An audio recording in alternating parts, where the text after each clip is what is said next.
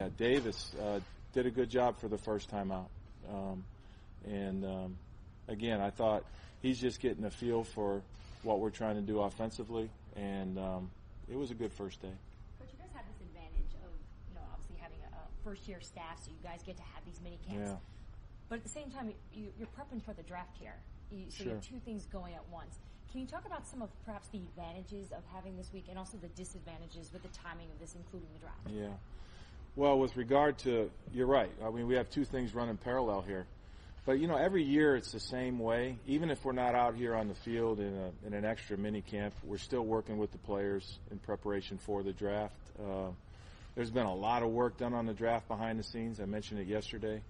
We had some final meetings today, and we'll have some final meetings tonight, and some final meetings tomorrow, and then we'll get ready to go. Actually, the preparation for the draft continues all the way up till you make the pick, and so that's always the same. The advantage to having this extra mini camp, especially for me, is I get an opportunity as a new coach to watch the players, get to know them. You think you know them because you met them in your office or you've watched them, do certain things, but you really don't start to get to really know a player until you see them out moving around, and that's been very, very good for me. Pat, you mentioned a few times about, you're a guy who hones in on quarterbacks often, that you need to be on the field and see them, feel them, see the velocity, see how the ball comes out. You can't just watch a tape and things like that. So yesterday, when you're watching your two quarterbacks, is there anything that you noticed that maybe you didn't know because you're on the field with them watching them throw? Well, first with Eli, this guy's a pro. And so what you notice about him is you only have to run a play or two, and he gets the drill calibrated, and he gets his feet right, and he makes the throw. I quickly, after being with him now one day on the field, see why he's been so successful for so long. He's a pro, and I admire what he did yesterday in the first time out. I think what you saw a lot of, so that's first Eli. And then with Davis, you see his size. He's got excellent arm strength. I think he moves around real well, and it's just a matter of just smoothing things out, and so that's what you're trying to get as you go through a kind of a pattern or kind of, a sequence of practices. You said before that, these quarterbacks now come in all shapes and sizes. Sure. You got two here are big. Yeah. Is that, you like that?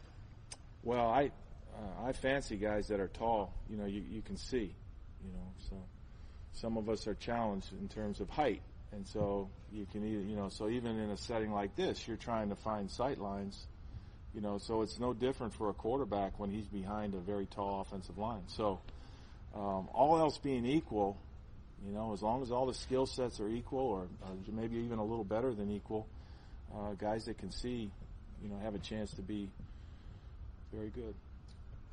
Back to Snacks, you said you're aware of why. Is it injury? Is it personal? No, just we've spoken. Do you expect him back for the next? I expect him back soon.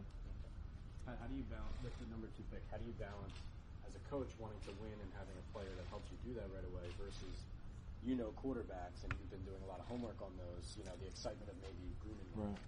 Well, I think really the narrative is every player we pick is going to help us win. Done. And that's the way I look at this. I really am excited about this draft because I really believe after going through the process and seeing the way Dave and Kevin and all the scouts and all the player evaluation people and all the conversation, I'm very confident we're going to pick players that are going to help us in all rounds of the draft. And so that's where my excitement lies. I saw Paul Perkins in a sling yesterday. What happened there? Got a sore arm.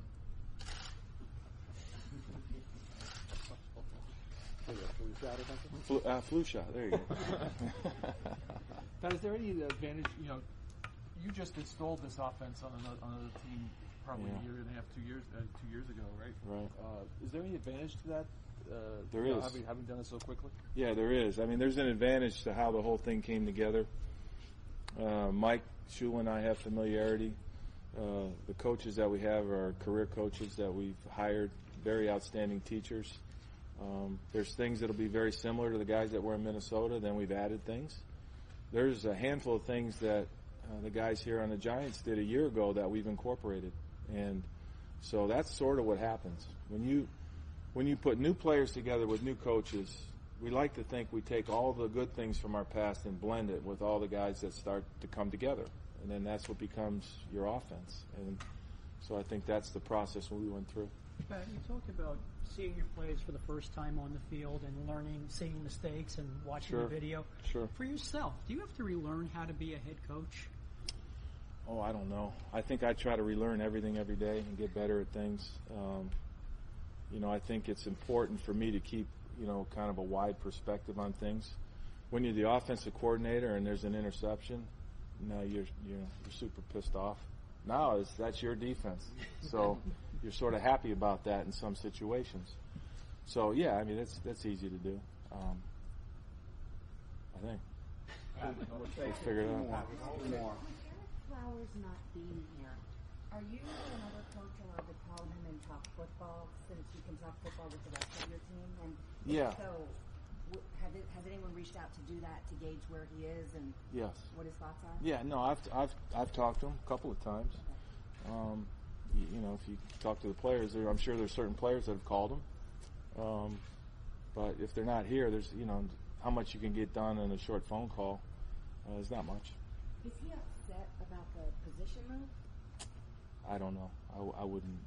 He hadn't talked about that with me. With all the preparation you guys have done, I know what happens at one affects it, but do you have a strong idea of the player that you want to or intend to take it to by now? We have a strong opinion of the players that we really like and we would consider picking. Okay. How about that? That was that was a layup, Pat.